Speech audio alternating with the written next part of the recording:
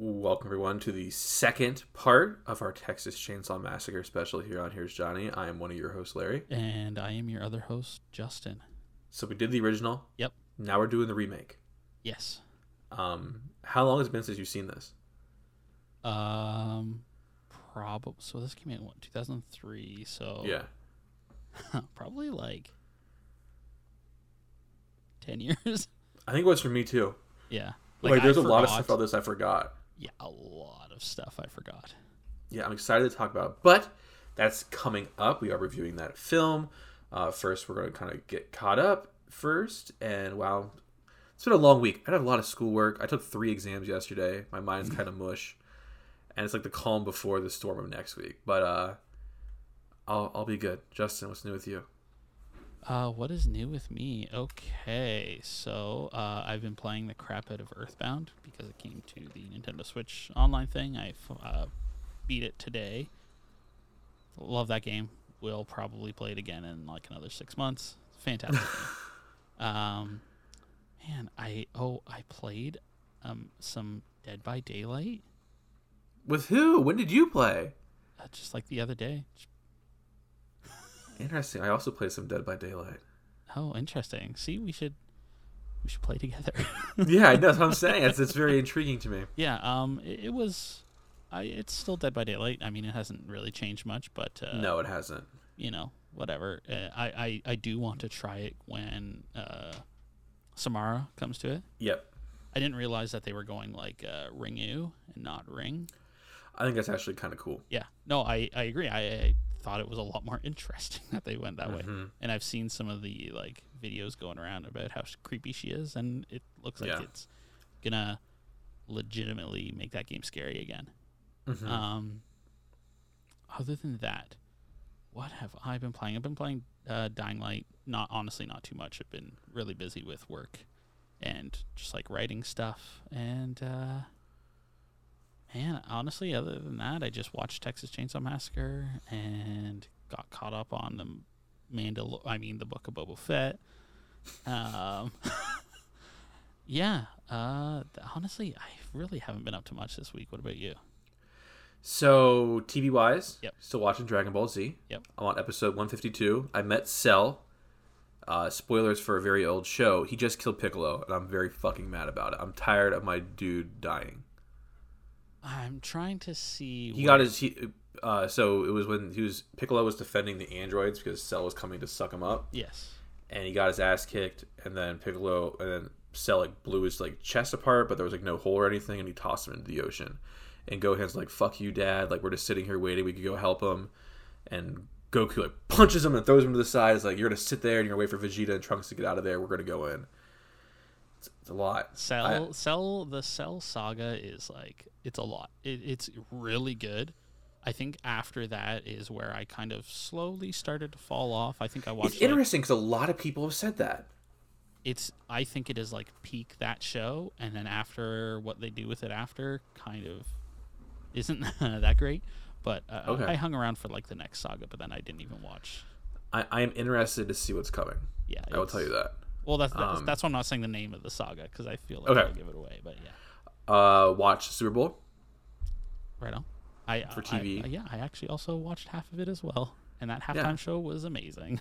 It was very good. It was very good. Movies. I watched the original Willy Wonka and the Chocolate Factory. Oh, right on. And it was just a whim, and like I saw it on Netflix, and it's like one of my favorite movies. It's a little bit scary at times. The music is great. Gene Wilder is awesome. It's a very like nice movie. I then watched Pokemon Mewtwo Strikes Back Evolution, which is like a digitally animated retelling of Mewtwo Strikes Back, the first Pokemon movie. It's a hard pass. Just watch the original Mewtwo Strikes Back. Yeah, I figured. I had seen parts of it, I think, but It's just not. It doesn't. When the original exists, there's no reason for it. They do a little bit more background into like Mewtwo. Yeah. But just watch the original. Just watch the original. That's coming from somebody who stands Mr. Mewtwo. Let's just watch the original. I watched Pig. Oh, finally! How was it? That episode will be coming out soon for Rachel on our Nick Cage show. Spoilers. we both really capitalized and underlined liked it. But not love. I Interesting. I think you should watch it. Okay. Also, it's less than 90 minutes. Just so the listeners know, Larry is in a rainstorm, and yes, it'll. Oh, so you can't hear it. Yeah, it is really literally pouring down rain, and like my office has 2 glass windows, and I can't do anything about it. So I apologize. I'm speaking as close to it as I possibly can, and Justin will do his best on editing. But don't apologize. Weather happens. Yeah, I cannot control that. I watched Sandlot.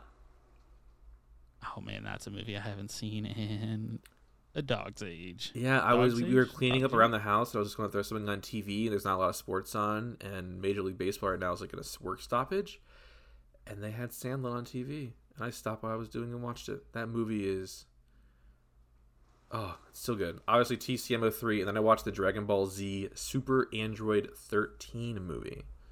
I don't know what that is because I've never heard of it, and I don't know who Android 13 is. It was dumb. It's non-canon. But I'm watching the full chronological order, even if it's not canon, just so I can say I watched all of the Dragon Ball content and get it all out. I saw something interesting in one of our Discord conversations. I don't remember where. How does it feel watching it back to back to back? Because when I watched it, it was like if I watched it episodically, like you guys did back in the day, I think I would have fallen off. Yeah, it was. And I think that's why I fell off after the Cell games, because I was like, oh, this is... Because for me, the way I'm watching it, right, like, I can skip the first 3 minutes because it's intro and recap. Yeah. And I can skip the last 2 minutes because it's credits. So that 24-minute episode becomes, like, 18, and I'm just sitting there, and, like, I'm just plowing through it. It's just so nice, and if I didn't have that, it would be terrible. So for video games, obviously I beat Legend Arceus. I'm cleaning up the Pokedex. I only have, I think, like less than 20 Mons to catch and finish the Dex on. So that's pretty cool. Late night Dead by Daylight. Last Friday night, I couldn't sleep, so I came and took an exam for my classes. Like at 10:30 at night, I came in and just took one of my exams. And then afterwards, I hopped on, and Ginger was streaming, and he was in a party chat with Shannon and Joe. And Joe likes to talk a lot of game, and he was talking about how I don't play with him anymore. And I said, load up Deebs, dude, let's go. And then we ended up playing Dead by Daylight till like 3 o'clock in the morning. Oh my god, that's so late. Well, you were up late too. I just didn't know it. Yeah. Oh, I don't. I can probably talk about it a little bit. Yeah. Anyways. Yeah, I recorded Stream Queens with Rachel and Randy, actually. I heard there was some Faz element to it. There was, and we recorded for 5.5 hours. We started at 9:30 and went until 2:30 in the morning. And then kind of the last thing for games for me, Destiny 2. I have been doing Iron Banner, which I absolutely hate, but there's like bounties that you can save up for the next season, which starts on Tuesday. I took next Wednesday as a vacation day, so I'm basically going to go to work on Tuesday, get all my stuff done, come home. My system will be updated. Hopefully I can actually log in, because that's always a big thing too, right? And then the grind for March 5th begins. Damn. Yeah. Books, I'm still on Two Towers. I'm about halfway done, so I'm almost to the Frodo of it all. I finished We Sold Our Souls by Grady Hendrix. I really dug it. It was I like all his books. He's definitely probably my favorite modern author, and it's so funny because I found him. I mean, me and Devin went to Barnes and Noble during the pandemic because things opened up and we wanted new books. And I saw Southern Book Club's Guide for Slaying Vampires, and I was like, I'll read that. And then we reviewed it. Yeah, and then we reviewed it because you're awesome. And then I started a biography actually on Black Sabbath. Oh, interesting. What made you decide to go that route? So Stevens and his fiance were like getting rid of books, and I was like, may I go through them before you give them away? And that was one of the books, and Devin's like, you're never going to read it. And so after I finished We Sold Our Souls, it went right to the top of the list, and I'm about like a fourth of the way through it. Interesting. How is it so far? I like it. I like it. I don't know any about the history of them and stuff, and I love Ozzy. So, and then otherwise, taking a lot of exams. The semester, the first half of the semester ends next week. And that's it, man. That's it. Yeah. Oh man, I can hear the thunder from here. Yeah, Either it that or was. it's your stomach. I can't So tell. it's kind of a funny story. You can keep this in or edit it out. I don't care. So last night I recorded with Rachel, Yeah. and as you now know, Rachel recordings can be as long as your imagination will allow them to be. So we recorded until like 1 o'clock in the morning. So I didn't go to the gym. Went and laid down in bed. Was just going to throw on the audiobook for like a 15-minute sleep timer and just rack out, right? I swear to God, I thought a tornado was coming. It was so windy last night. Like, I truly, truly, in my heart, thought a tornado was about to come. And then I woke up around like 3 in the morning because I thought I heard a train. And there's no trains near us, and obviously that's a sign of a tornado. I almost woke Devin up. Like, last night was terrifying. Really? See, that's so interesting to me because, like, where I am, we get, like, wind warnings all the time. But, like, we've never... Actually, that's a lie. We've had a tornado touchdown. I think the closest is, like, 2 hours away. Yeah. Knock on wood, I've never been in that situation, and I hope I never am, because that's like, you remember the movie Twister? Yeah. Yeah. That scares the shit. The people who chase those are insane people. Oh, I agree. I couldn't do it. They're doing the Lord's work. Yeah. Insane people. Absolutely. All right, guys. So we're about to review the Texas Chainsaw Massacre remake. After that, stick around because we have the closing and a new campfire question. So, Justin, play some music. Turn it up.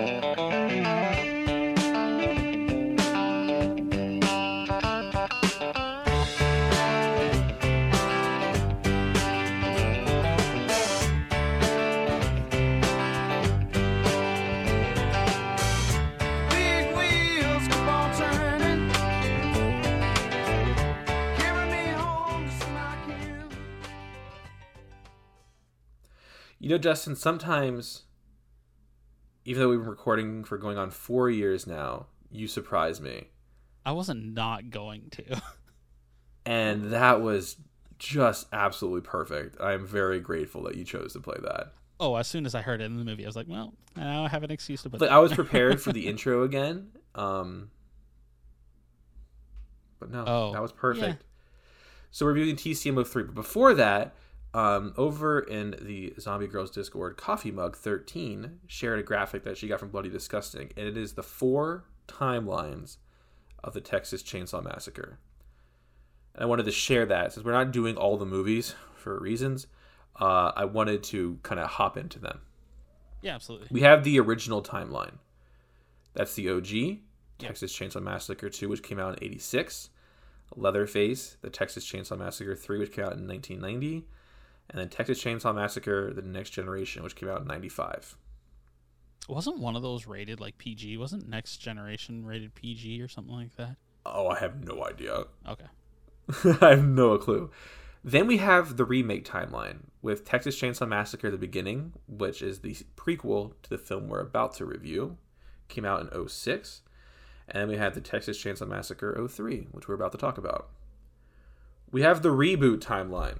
It starts with Leatherface in 2017, which directly goes into the OG, which then goes into Texas Chainsaw 3D, which is the go get 'em cuz of it all. Just so bad. And now we are entering the Legacy timeline, which is the OG, and then the movie that releases on Netflix tomorrow as we record. Which I will be watching tomorrow. I think Devin and I will be doing the same. I hope. I know she's been busy with work, but I hope we can do that. But let's talk about Texas Chainsaw Massacre 2003. Yeah. It's a 2003 American slasher film from director Marcus Nispel. Nispel also directed the Friday the 13th remake for Platinum Dunes, which one day we will get to. We will get to it one day. Nispel said that he was initially against the idea of remaking a film, calling it blasphemy to his longtime director of photography, Daniel Pearl. Daniel Pearl had also shot the original film. Pearl, however, encouraged Nispel to join the project as he wanted to bookend his career with the Chainsaw films. It is the first film produced by Platinum Dunes, aka Michael Bay's horror remake factory, which would go on to remake a bunch of different horror classics. Some of those include the sexy Amityville Horror with Ryan Reynolds, the prequel to this film, The Hitcher, The Unborn, Friday the 13th, A Nightmare on Elm Street, The Purge. Oddly enough, we have the Teenage Mutant Ninja Turtles in there, Ouija, Origin of Evil, and A Quiet Place. Interesting. Yeah, I didn't know that they helped with A Quiet. That's so weird. I did not know it either. I still haven't seen A Quiet Place, so I know the ending. So yeah, I don't. I'm not gonna. Yeah. I'm not. That is a discussion for another time. Okay. The film stars Jessica Biel, R. Lee Ermey, and Andrew Brunetsky. I have had the biggest crush on Jessica Biel. I think it has to be because of this movie, because I didn't watch Seventh Heaven, which is kind of where she got started. But this came out in 2003, so I was like in 7th or 8th grade when I snuck into the movie theater to see it, and I could see why I would fall in love with her at that point in my life. Yeah, I mean, I get it. Yeah, we'll talk about it. She was also in Blade Trinity, and I Now Pronounce You Chuck and Larry. R. Lee Ermey, who I forgot was in this film, is an iconic actor, and many of you probably know him as Gunnery Sergeant Hartman from Full Metal Jacket. You, John Wayne? Is this me? Who said that? Who the fuck said that? Who's the slimy little communist shit twinkle-toed cocksucker down here who just signed his own death warrant? Nobody, huh? The fairy fucking godmother said it. I'm fucking standing. I will PT you all until you fucking die. I'll PT you until your asshole for sucking buttermilk. Was it you scroungy little fuck, huh? Sir, no, sir. You little piece of shit, you look like a fucking worm. I bet it was you. Sir, no, sir. Sir, I said it, sir. Well, no shit. What have we got here? A fucking comedian, private joker. I admire your honesty. Hell, I like you. You can come over to my house and fuck my sister. I may have added a couple extra seconds on what It's you perfect. wanted. But yeah. You did a great job. So yeah, that is definitely where most film goers know him from. Yeah. Totally forgot he was in this movie, and I'm really excited to talk about his role in it. And then Andrew Brinsky is Leatherface, and he would reprise his role of Leatherface one more time in the prequel. As I said earlier, it is the remake of the original film, and it is the 5th total film in the franchise. It is written by Scott Kozer. Kozer also wrote Sexy Amityville Horror Remake. Man, I'm trying to remember Sexy. I don't know why everybody calls it the Sexy Amity. Because Ryan Reynolds is walking around with like pajama pants on that are like riding right above his like crotch line, and he has like super 9-pack abs, like just looking like a treat. Oh man, it's been a very long time since I've seen that movie. Yeah, he's walking. He's very scruffy. It's probably Ryan Reynolds' most sexy performance. Interesting. Okay. Oh yeah, it is very interesting because normally, obviously, women are the object of the gaze. Ryan Reynolds is like constantly soaked and running around shirtless and stuff. It's interesting. We'll get to that one day too. So, Tobe Hooper and writer Kim Heinkel served as co-producers. Daniel Pearl, which I mentioned, came back as cinematographer, and John Larroquette reprised his voice narration for the opening titles. Shot on a budget of $9.5 million, it would gross over $107.4 million. An original idea for what Platinum Dunes wanted to do with this film was tell a story in flashback mode with actress Marilyn Burns, who played Sally Hardesty, recounting the events of that film to someone in modern times. Yeah. Another actor, Brett Wagner, was cast for the role before Brinsky, but on the very first day, Wagner was hospitalized and fired for lying about his physical abilities. Without an actor for the film's main antagonist, filmmakers called and asked if Brinsky would still wanted the role. He accepted. To prepare for the role, Brinsky ate a diet of brisket and white bread to gain weight to reach nearly 300 pounds. The film was actually shot in Texas, and that was Michael Bay's personal demand. Apparently, Nispel wanted to do it in California, and Bay's like, we're doing this in Texas. Interesting. Okay. Cinematographer Pearl explained from an on-set interview, people asked me, is it going to be as gritty and grainy as the last one I did? He said, no, I already did that. There's no point in making the exact same film with the exact same look. I think it's very interesting because we gave cinematography, both of us, last week 10s. So I think it's very cool. We're going to be discussing. I mean, it's not going to be the same, right? Like, it's... Yeah, but it's the same cinematographer, but it's him like purposely not trying to make the same looking movie, which I think is pretty cool. Yeah, I don't think we've ever had that opportunity before. The weather during the film was very, very hot and humid. Berensky, who portrays Leatherface in the film, did all of his own stunts, and he actually had to wear a fat suit, which increased his weight from the 300 to 420 pounds. The suit also heated up very quickly, so the actor had to ensure he drank lots of fluids before shoot. Leatherface mask was also a problem. The mask was made out of a silicone-based rubber and was difficult for the actor to breathe through. The crew had many prop chainsaws for Berensky to use, such as chainsaw to put out smoke, and they also had live chainsaws on set. Stephen Hand wrote a novelization that was published in 2004. Hand also wrote the novelization for Freddy vs. Jason.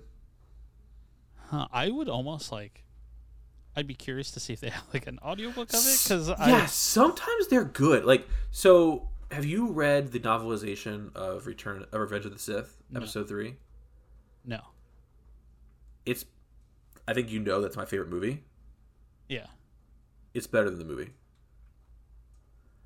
The interactions between Anakin and Palpatine are way more fleshed out, and it makes all the actions that Anakin does like even more understandable.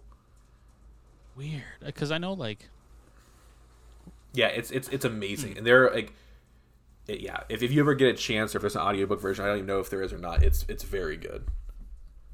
I'll check it out for sure, because like I know, I mean, the Resident Evil novelizations are kind of just like weird walkthroughs, but they are walkthroughs. I didn't know it because like I didn't like, obviously I hopped around with the games and I read the books, and then it's like, oh wait, like you're telling me the game, which is interesting. So yeah, I think the only thing they really add is like the beforehand stuff with Trent. I think is the guy who like always brings the maps and stuff. The Caliban Cove stuff. Yeah. Again, I do apologize for the rain, but I am not Zeus. I cannot control it. But that's all I have, Justin. You are doing the 60-second summary. I have a stopwatch pulled up. When you are good, I'll give you a 3, 2, 1, and we can roll. Yeah, I already warned you this is going to be rough, so let's just rip this Band-Aid off and do it. 3, 2, 1, go. So this is kind of the same movie as the one we watched last week. The bigger difference here is that they're going to a Leonard Skinner concert, basically from Mexico, because they bought like a bunch of drugs. But while they're driving through Texas, they come across a hitchhiker who's all like fucked up, and she eventually kills herself in their van, talking about like a bad man and stuff. So they go to a gas station or a eatery of some kind, and then oh my god, I'm failing this pretty badly. They get the sheriff on the phone basically to come pick up the body, but he won't, and then eventually he will, and then they go to where they think he is, but he's like not actually there. He's like down the street drunk, so they go there, and then some of them walk around the house, and then like the same old like Leatherface coming out bashing him happens. Man, honestly, like for some reason I'm having a really hard time remembering this movie, even though it's basically the same thing. Yeah, I know. Oh man. Yeah. If I had a soundboard, I would do the sad noise. Well, I don't. So. It's okay. It's been a week. It's okay. And I mean, we're gonna get to this, but I know. I feel we are about to have some diverging opinions here, which is always more fun for me. Yeah. So let's talk about plot. You already kind of hinted that this is very similar to the original film. Yes.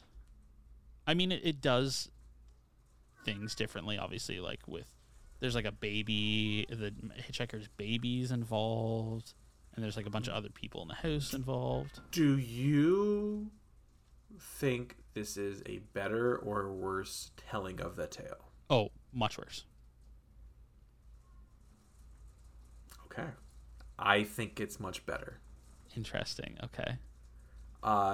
So we can go back and forth. Yeah. One of the things I like the most is that we get a more flushed out version of the Hewitt family. We learn about Leatherface. We learn about his brother. We learn about the townsfolk, how they're all in it, about how they're doing this for so long. And we get it all through not so much direct dialogue, but by interactions. Like, we realize that the hitchhiker at the beginning, either it was her child or like her brother or whatever, Yeah. was kidnapped. And that other people in the town were involved in it. And I like that. I like that the whole... And I remember watching this in theaters and not, like, being ready for that. Yeah. So a big thing for me is that I like how we get a fleshing out of the Hewitt family, but it's not like... It's not like what we know is to come. Yeah. You know what I mean? Like, it's not like some, like, go get him cuz kind of shit. If you know what I mean. Oh, no, it's not that bad. That is the worst. Yeah. Personally, I think some of the, like, fleshing out of the Hewitt is okay. But Okay. I really don't like the fact that they're, like, trying to humanize Leatherface. By that, obviously, like, they come across some other people who live on the property, basically. And they're like, oh, yeah, everybody made fun of him when he was young, and oh, poor boy. Like, they make you try to, like, sympathize with Leatherface, which I think can be done. But I just didn't like the way they went about it. So I hear what you're saying. I didn't find it as, like, the writer or the director trying to get us to, like, us, the audience. It was more the justification for this family allowing him to do what he's doing. See, I think... Like, I never felt like they were trying to make me feel bad for Bubba. But that's just my takeaway from it. Oh, yeah, no, absolutely. And that's the thing is, like, I think that they were. And for me, that was like, it didn't really work. I think I can see how that wouldn't work if you got that vibe. Because I hate the anti-hero, like the forced anti-hero shit. Not everybody has to be Tony Soprano. Okay, calm down. Exactly. Sometimes people are just fucking monsters. Yes, and that's okay. And kind of to that point, I think the reason I liked the kind of whole thing about the original is that it's this family and there's nothing else around. And I think that, like, the seclusion of, like, okay, basically it's just your group of friends versus this family. I like that dynamic more than, like, oh, it's actually kind of like the whole community's kind of come together in a little bit of a way to, like, help this Hewitt family do, like, really fucked up stuff. I like the idea that, like, no, it's really just this one family. They are fucked up. I'm sure if you went, like, 10 miles down the road, you'd find somebody that's perfectly fine. But no, it's the whole... You found the wrong house. You found the wrong house. I don't like the whole... Oh, they're probably, like, in this 25-mile radius, basically, is, like, their people. That's fair. I can see that. I like the idea of being able to... It was by accident, right? It's not like... I'm trying to think of the word. It's not like... Serendipitous. Yeah, you're not, like, led into a trap. It's just kind of like you happen to be in the wrong place at the wrong time. Yeah. Another thing that I like about this telling of the story as opposed to the original is, like, obviously we just watched the original. Yeah. And this follows a lot of the same plot beats. But it does subtle things with the characters that are different that catch you off guard. And I think it's really interesting because it's definitely paying homage and it knows where it came from and knows the story it's trying to tell. Yeah. But the very slight twists and turns, like, about who gets hooked on the meat hook, right? Yeah. Like, those kind of things I really like. And I also like how much more of a role the cop brother plays. We talked about it last week, is, like, that character, it's a good job, but, like, we'll get to this in audio, but what Arlie Ermey does... Oh, I think he is fantastic. And I is think, menacing. And we'll definitely be getting into that, like, in audio, because I think he does I think he is the strongest insane like, work, performance yeah. here. Like it's wild. And then I guess the last kind of pro I would have. So again, we're comparing it to the original. Like Yeah, exactly. That's what Yeah. we're doing right now. So the other kind of pro that I do have with this one, as opposed to the OG, is I feel like I care more about all of the characters. Mainly the teens, but also the family members. I'm a little bit more invested in their stories along the way, and it's because they got rid of that offensive character. I mean, that's like the absolutely, biggest yeah. thing. Yeah, no, I do agree that not having Franklin in here is a good choice. Especially because I don't believe that even in 2003 they could have handled it properly. No, I don't think. Yeah, like you could. No. That being said, I agree. I think overall I like the characters better. Like I definitely was more attached to the characters in this to a point. Like I think while yes, the whole group I was attached to, I wasn't attached to them as much as I was Sally in the original. Like I think they all did a good job, Interesting. but not as much as I felt for Sally when she was at the dinner table, for example. Like, and that's kind of the other thing here is I don't think that. I mean, we'll kind of get to this in cinematography more, but I feel that when characters are introduced in this one, it's not as like up in your face and just like punchy, I guess. I don't know. I mean, we'll get we'll get to it in cinematography for sure because. Okay, I'm curious. Okay. Yeah. I mean, you kind of hit some negatives I had. Again, this isn't like the best story ever, but I do think it's better than the OG, so I gave it an 8. One more thing I wanted to add: the whole. So sorry. No, that's okay. The whole like going back for the baby thing was kind of ridiculous. Yeah, fuck that kid. Yeah. Fuck them kids. Just like fuck Jonesy in the original Alien. Like, get the fuck out. Sorry, Rachel. I gave it a 5. Okay. Yeah. Well, not 50, Larry. 5. Cinematography. So it's very interesting because I'll be very brief. I found it very intriguing. It's the exact same cinematographer. Yeah. I like the fact that this is still a very dirty movie, but it kind of lost that documentary style feel. It definitely feels like a 2003 slasher, but it still also has the vibe of what that original movie had. And finally, I love the fact that there is a lot of implicit gore that you don't see. Like when he kills the girl in front of the van and it's feathers from her coat instead of blood going everywhere. Yeah, Or, I mean, there is a lot of gore.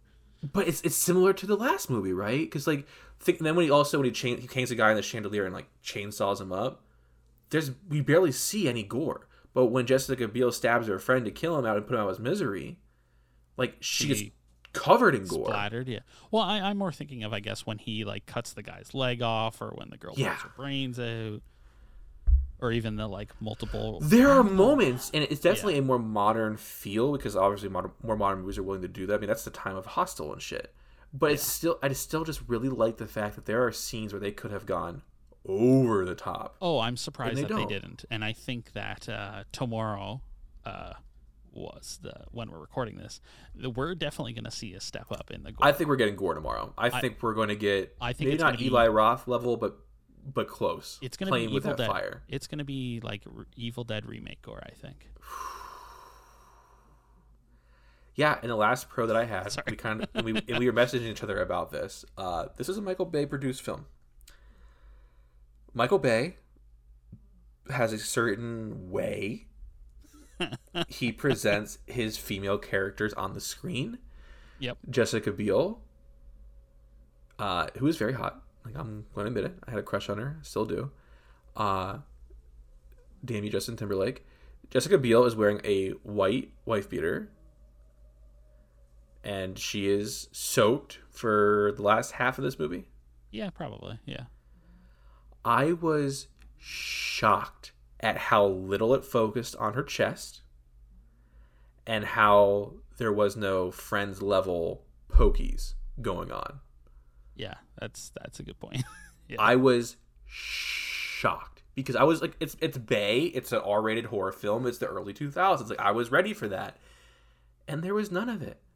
Like, that is some self-constraint. I'm not sure if it was Nispel. I'm not sure if it was Pearl, the cinematographer. I could only imagine if Bay got his way, he would have had all the women naked, bent over a Camaro. But I was just really impressed by the restraint, because so many times, like, especially with Michael Bay joints, you get a lot of it, and I was just shocked. I mean, she's still walking, like, running around in a wet t-shirt, but, like, it's not what you think. And maybe it's because my expectations for him are just so goddamn low. I was just surprised. No, I mean, I think you bring up a good point, because, I mean, I just Googled horror movies in 2003, and we're looking at Freddy vs. Jason, which there's Yes, there's a lot. Jeepers Creepers 2, which I know there's some. I don't know about Final Destination 2, but there's a bunch in here that are just like, yeah, absolutely, you're right. It is the, like, oh, we can get away with nudity now, let's do it. What year did Cabin Fever come out? Oh, I just closed the tab. Sorry. No, you're good. Cabin Fever was 2002. Yeah, and Cabin Fever is half a porno. I love that movie, but that movie is like half porn. So, like, but yeah, like I said, I really have nothing negative to say. I think it was really interesting that it was. I know you were going to, and this is kind of cool. Yeah. So I'm just going to get myself out of the way.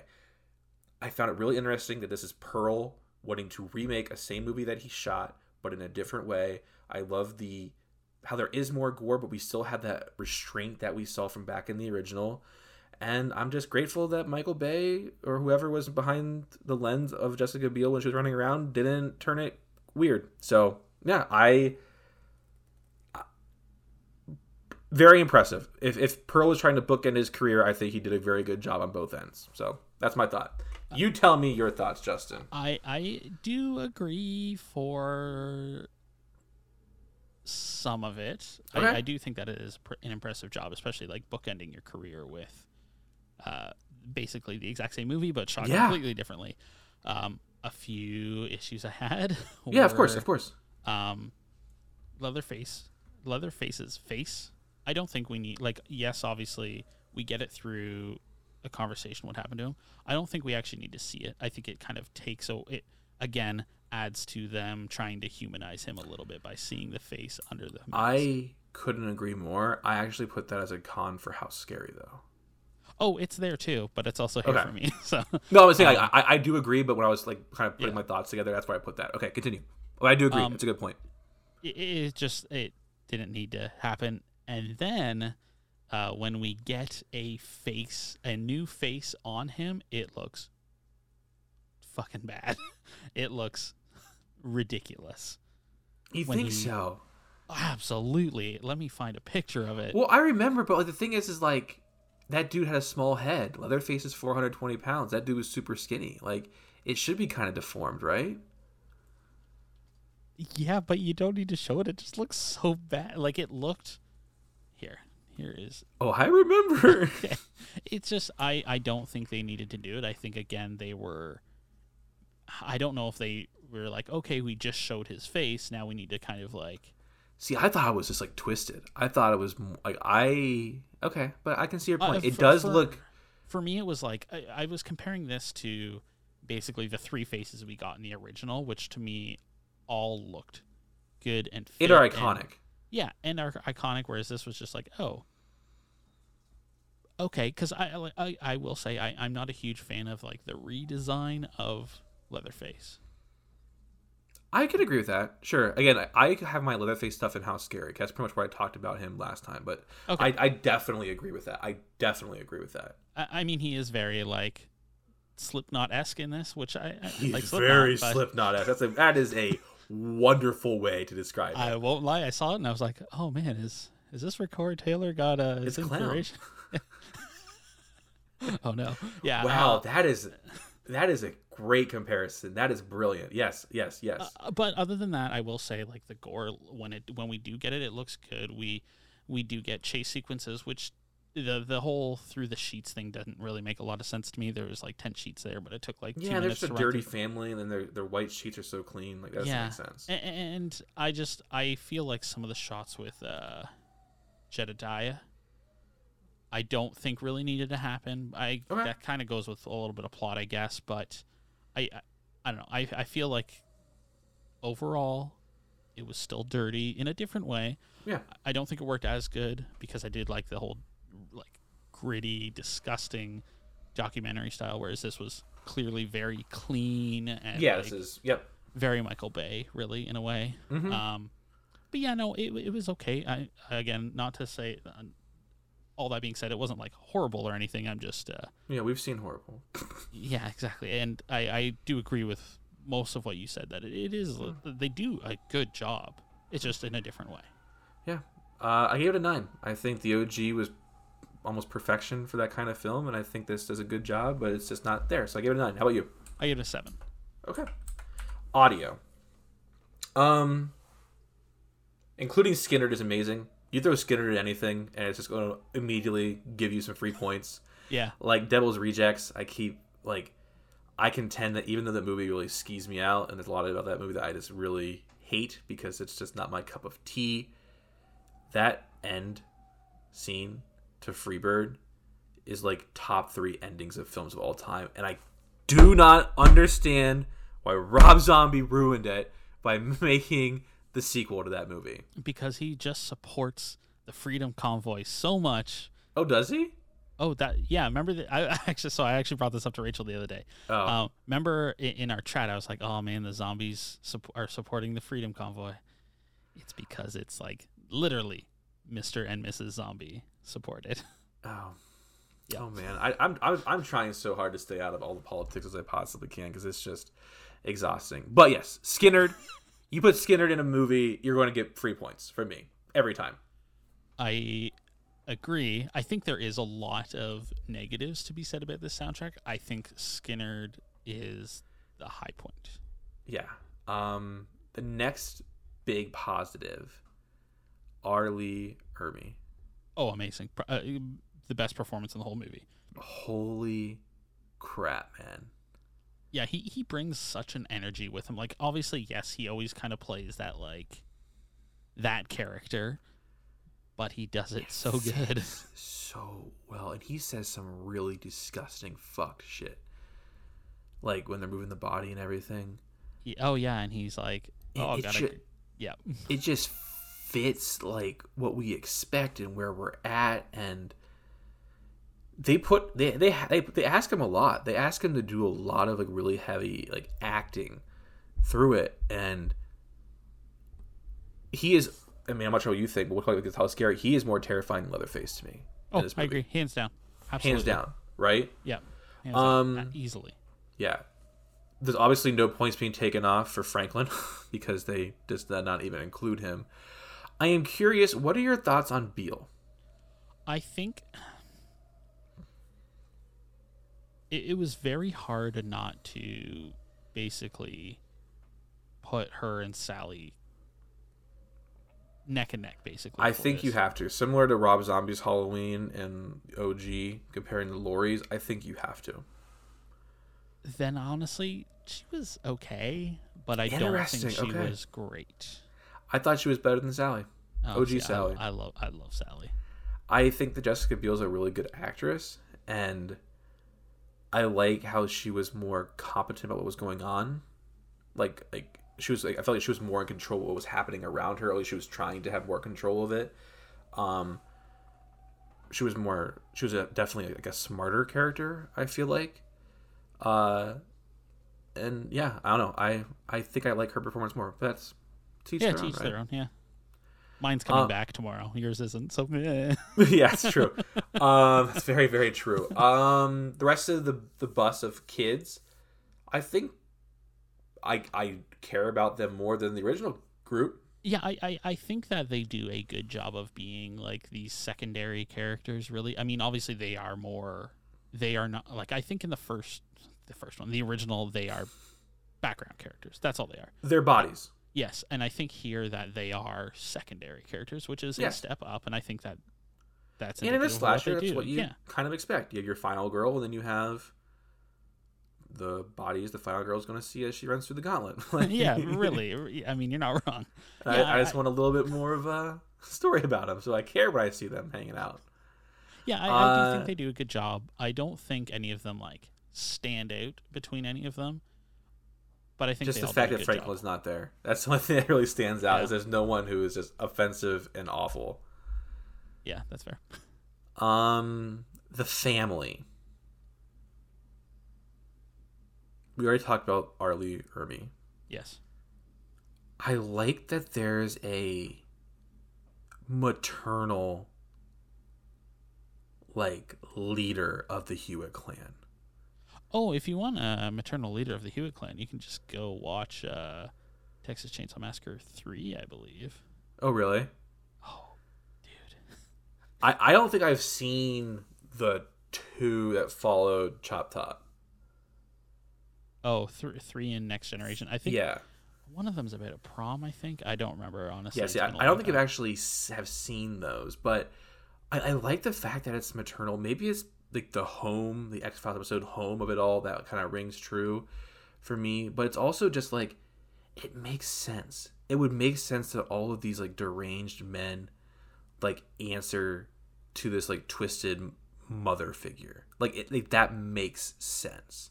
Oh, see, I personally liked the desecrated women around grandpa to tell corpse? us how to like be normal, so we turned fucked up. Like I liked I like the family in the original better. I think it's just Okay. they had more. I agree. I think. Oh my God, I'm Ermy. horrible. Yeah, Ermy was, I mean, fantastic. I think Amazing. he alone makes it. Yeah. Like, if he could have somehow been the dad in the original, I think that would have been amazing. Oh my god. But could you imagine know. how much more dark that film would have been? it would have been fucked up, like really bad. But I don't think the rest of the family have. Could you imagine the broom? Sorry, imagine the broom beating scene if it was him instead. Oh, he'd be putting her down really bad too, and Oh my god, dude, that's Yeah. that's. Whew. I don't think the rest of the family in this have as much like staying power as the original in my mind, other than Ermy. I would agree. Like I said, I do like the mother being the leader of the Hewitt clan, but that's Yeah. just personal preference. Anything else? Yes, I think the soundtrack, other than the Leonard Skinner, is completely forgettable. The score, you mean? Yes, the score. Sorry. Yeah, I am actually in a lot of agreement with you. Like I talked about last week when I was putting together what I tried to do, right? Yeah. It was very hard to find anything, but I didn't include this. Do you want to hear some of the fucking songs on the official soundtrack to this movie? Hell yeah. Immortality Insane by Pantera, Below the Bottom by Hatebreed, Deliver Me from Static X, 43 from Mushroomhead, Pig by Seether.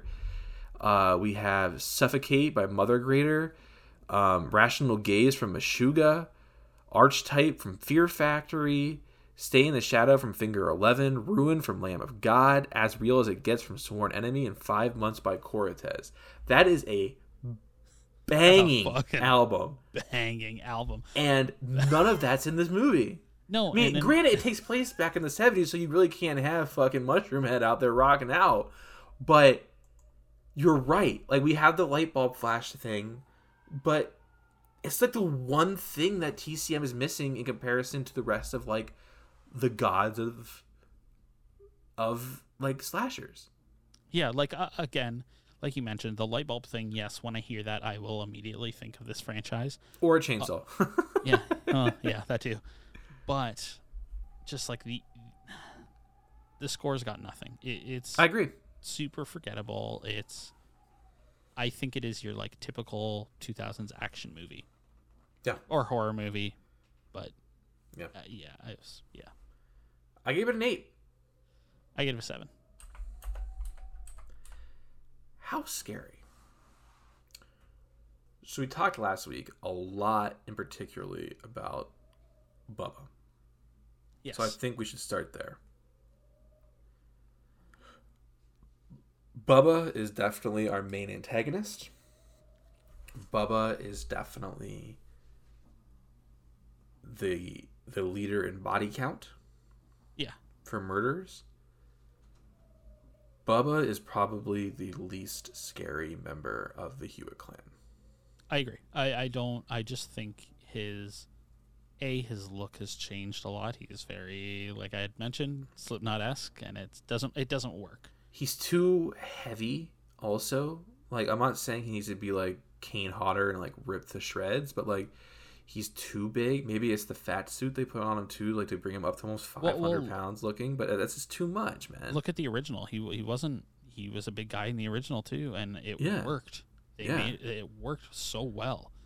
And I think that the fact that he doesn't get an entrance like the original is such a... Yeah, I agree with it. I agree with that a lot. And like I said, I think the old man Hewitt with like who doesn't have the legs, like how he like is like objectifying Beale's character as she's like running like in the house originally and stuff. Like, and he's like groping her ass and stuff. Yeah, gross and stuff. Yeah. Like, that's terrifying. I find the mom terrifying. The two women in the trailer who drug Jessica Biel. Like, I find all of them more terrifying than Bubba. And I haven't even begun to talk about the reason why this House Scary score is still going to be not super high like the last one for me, but high. And it's because of Arlie Ermy. Oh, man. Ermy is like the main reason to be scared in this movie. If he wasn't in this movie, the House Scary score would be very low, like 2s and 3s level. But the fact that he is in it so prevalently, and he is terrifying because I totally am willing to believe that there is some kind of twisted sheriff in some backwoods county in the United States who would do this kind of shit. Yeah. Full stop. And that's the scary thing is like he is, while Leatherface himself is like almost like an over characterization of the original Leatherface. Mm-hmm. Ermy is like super realistic in like a terrifying way. Terrifying. Like absolutely terrifying. I agree 100%. I think Leatherface is the least scary here. Yeah. The family for me was kind of they didn't really do it for me at all, but it's the fact that they were all like, I know you didn't like how like it was like kind of spread out instead of just being in the house, it was like a little community. For me, that's terrifying. For me, that's just like they're all in on it and you're just fucked. There's just something about that works for me, but I also hear your point. So yeah. But yeah, I'm telling you right now, if not for Ermy, this score would be very low because Bubba he's the motherfucker on the cover, right? He's what brings you there, and it's not there. No, I agree. I think personally, Ermy brings it all. He really does. I mean, anytime he is on screen, you have reason to fear for the characters. 100%.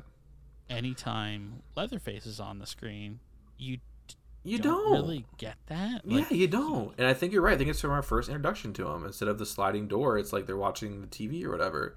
And I just think about this scene with Ermy in the car with the kid with a gun and asking him to put the gun in his mouth. Think about how long and drawn out and just, I'm telling you, the reason why my score is as high as it is fully attributed to that role. And I understand it completely. Like, I don't think my scores is going to be anywhere close to yours, but that's because the rest of the family didn't work for me. But all my points, I'm telling you right now, all of my points are for Ermy. Yeah. I gave it a 7. I give it a 5. Cool. All right.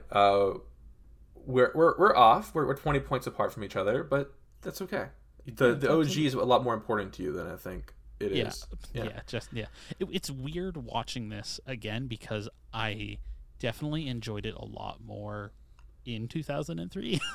I think a lot of those 2003 films hit differently because we were sneaking into theaters and we were younger and we felt rebellious. I think there was a lot of that plays into those viewings. I'm very curious when we get to the final Friday the 13th remake how we're going to feel about that. Because right now, like I've said it several times, as far as I'm concerned, that's my favorite Friday the 13th movie. Oh, yeah, that was like 2009.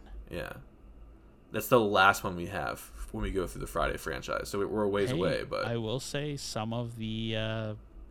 I don't remember if the name... They figured out they finalized like the court order stuff. The court order stuff, I believe, either for the name or the character. I don't remember which one. But we're still not getting a movie, but we are a step. We're getting closer. Yeah. You still cool with Deranged Man? Oh, yeah. absolutely. For plot, I gave it an 8. You gave it a 5. For cinematography, I gave it a 9. You gave it a 7. For audio, I gave it an 8. You gave it a 7. And for House Scary, I gave it a 7. You gave it a 5. That gives it a Here's Johnny final score of a 70. For comparison, OG got an 83. The 70 kind of puts it dead middle for us. It is tied with Resident Evil 2 OG and Scary Stories to Tell in the Dark, a movie that I know Justin wants to go back and re-review at some point. Oh, and just absolutely rip it to shreds and give it like ones? Yeah, because it's right above it with 72s, we have the Child's Play remake and OG Predator. And right below it, we have The Birds, Brightburn, and OG Child's Play. Oh, and also Night of the Creeps. Brightburn is a movie I think I'd be willing to like go back and rewatch too. I don't remember much about that movie. Brightburn, I saw that when I was out in Utah. Brightburn is a movie that I agree. I would like to watch that again at home. Yes.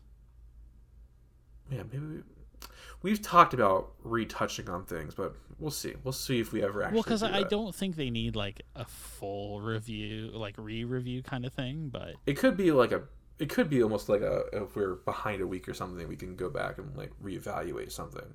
yeah, Okay. So that is our review of Texas Chainsaw Massacre 2003. We are going to play. Is it Joe again? yep. All right. One last week of our friend Joseph DeGaulier and his Kickstarter for the film Chicken Coop. If you are able to give any money over to him, it's really appreciated. It's someone trying to live his dream. And 13th Cross, we reviewed it on this podcast, and we actually had him on to talk about it. So. Yeah, and actually, they are. Oh, that's Canadian. Let me see if I can. They're under $2,000 away from completing their goal. So that's really cool, and I'm really happy for him. So yeah, if you're able to, awesome. But if not, stick around until after that, and we'll talk about what's coming next and head to the campfire. Hey, podcast listeners. My name is Joe, host of Ultima Final Fantasy, the Godzilla podcast, and Nude Clan, and I am here today to ask you for your money. But no, actually, I'm trying to get an awesome little movie off the ground. It'll be my second feature film, and it is called Chicken Coop. It's a heartwarming family comedy / drama that takes place on the days just before Christmas Eve. A well-off LA lawyer named Isaac and his vegan wife Tanya are heading to the countryside to help Isaac's estranged father Abe do some projects around the house as an opportunity to patch things up. But of course, not everything goes super well. It goes south from there. But that's all I'm going to tell you. There's more information on our Kickstarter campaign, so please check out the link in the description of this podcast, or if it's not there for some reason, please go check out Kickstarter.com, search Chicken Coop, and learn more about the project, watch our videos, see our amazing cast. You can go check that out, or my previous movie, The 13th Cross. Thank you, guys. All right, Joe, thank you so much. And again, we hope you hit the mark, and hopefully this helped a little bit. Justin. yes. It is because of you we are doing TCM. We've talked about it for a while, but it was you who got us here. How do you feel about tomorrow night? I am cautiously optimistic. It is, I will say, a little disconcerting that there aren't critic reviews out yet. Netflix always keeps their shit close to the chest, though. Yeah, I hope that... Because I don't think there's any critic reviews of, like, Gerald's Game or like Haunting Hill House or Midnight Mass. I think all that stuff was kept real quiet until like release. I'm hoping that they at least do it justice and they bring it back for a reason. Yeah, because I think when we talk about this, I didn't realize this was in the pipeline. Yeah, it looks wild, and I'm I'm worried that they showed us the best parts. I am the biggest reason why I'm feeling optimistic about it, Justin, and I'll tell you, is Fear Street. Fear Street. I walked into Fear Street, expecting Goosebumps, which was good, right? Oh yeah. Like that's Jack Black did a great job as R.L. Stine. That is a good movie. Not anything to write home about. Not anything that would win like Zombie Girl Best Kill Awards or anything. And then we got what we got with Fear Street. If they can deliver just like to that level or below it, that's all I want. Yeah, I'm hoping for like a good movie. I don't expect it'll be great or amazing. I think it'll be okay to good. Okay. I'm more interested. There was an update about the TCM video game, Oh, really? and it is actually going to be 3 killers versus the players, and I'm assuming it is the Hewitt family, the OG Hewitt family. I like that. I think it'll be fun. I think it's going to be a lot of fun. I think And it'll be good fun, yeah. And it gives a chance for a group of, so like Rachel, yourself, and I played Alien Fire Team Firestorm. I forget what that's. Fire Team Elite. Fire Team Elite. We could, the 3 of us, party up and just like have fun being killers all night together instead of like having to switch off with one person being the killer every night. It gives a chance for every side of that game to party up, and I genuinely like that. I'm curious. Yeah. All right. Any last thoughts? Are you watching Peacemaker tonight before bed? Dude, I don't have to work tomorrow. Of course I am. All right. Well, don't spoil anything. Deb and I are going to watch it when she gets home from work tomorrow. Okay, I will not. I will wait for you to tell me that you have watched it before I say Okay, cool. anything. But So, I am very excited. That show has been such a bright spot. do we have a season 2 yet? Like, have they Yes. announced that they're doing? Okay, Yep. good. Good. I was a little worried that we weren't going to get it. It has been officially announced. It has. Okay, man. That's all I got. Enjoy Horizon Zero Dawn tomorrow. And Zero Dawn was the first one. Forbidden West is the second one. But So I is get it. I Horizon get the name of the franchise? Yeah, Horizon. So Zero Dawn was the name of the game. Yes. Okay. So Forbidden West. Yes. You can tell. Oh, also, actually, yes. One last thing. Next Friday, I'm going to be streaming Elden Ring, probably from 6:30 in the morning until probably like dinner time. I took the day off work. I made sure Michelle had the day off work. And yeah, I'm just gonna play Elden Ring all day. So join me on that if you want. If not, I'm still gonna be playing it anyway. So whatever. The But, amount of different energy that I have in regards to that game on the Horizon versus like you and Steven, because Steven also took off work, and Steven is a crazy grad student, and he has blocked the day off. And the amount of energy the two of you are bringing towards it versus me just dreading it. I am not dreading. Like, I am mournful of the end of the Destiny 2 Witch Queen journey, because I know as soon as I beat that raid, I made a promise that I have to go get it. And So here's the thing with that. By then, so that's at least, let's say, May 7th you started. Yeah. Okay.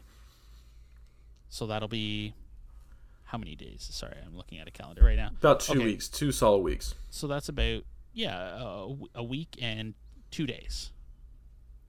I guarantee by then, one of us will have it beat.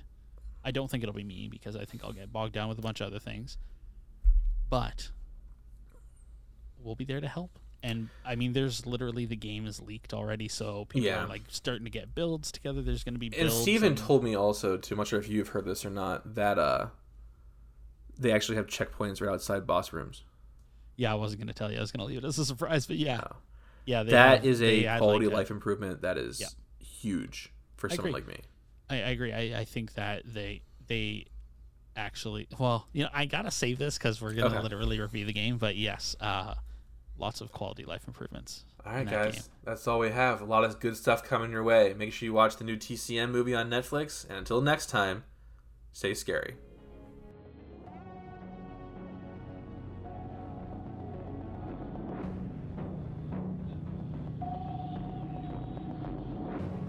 The Here's Johnny podcast is brought to you by Larry and Justin. You can find the show on Twitter at Here's Johnny Cast, and you can find Larry at Beaver LA. You can find Justin at PickleThing, and you can email the show at here'sjohnnypodcast@gmail.com.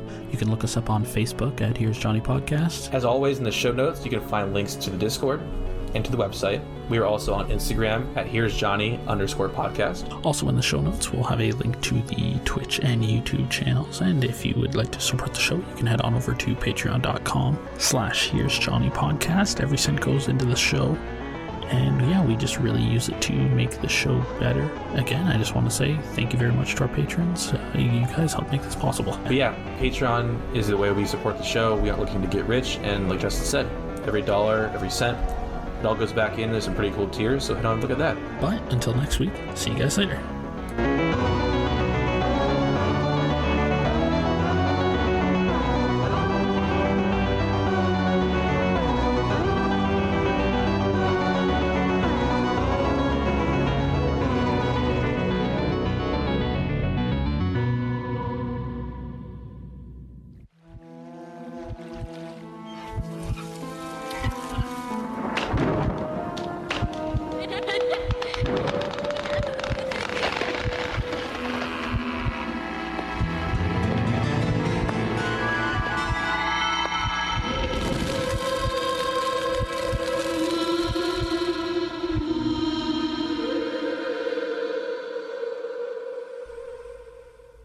welcome members of the Here's Johnny Society. We are excited to continue this honestly kind of fun post-show Well, content. it's just like a chat right now, right? Like we're Yeah. not critiquing anything, I guess. Although I will say, last week I left in a little. If people listened past the outro, I actually left part of this in for the non-patrons. Oh, did you? As a little bit of a tease. Yeah, I Okay. faded out a little bit, and then they get to hear a little bit of it. And All right. So not the important stuff, not the meat of it, though. Yeah, so. I actually came up with this question this week. This is one Okay. that I put in there. I don't think you looked at it.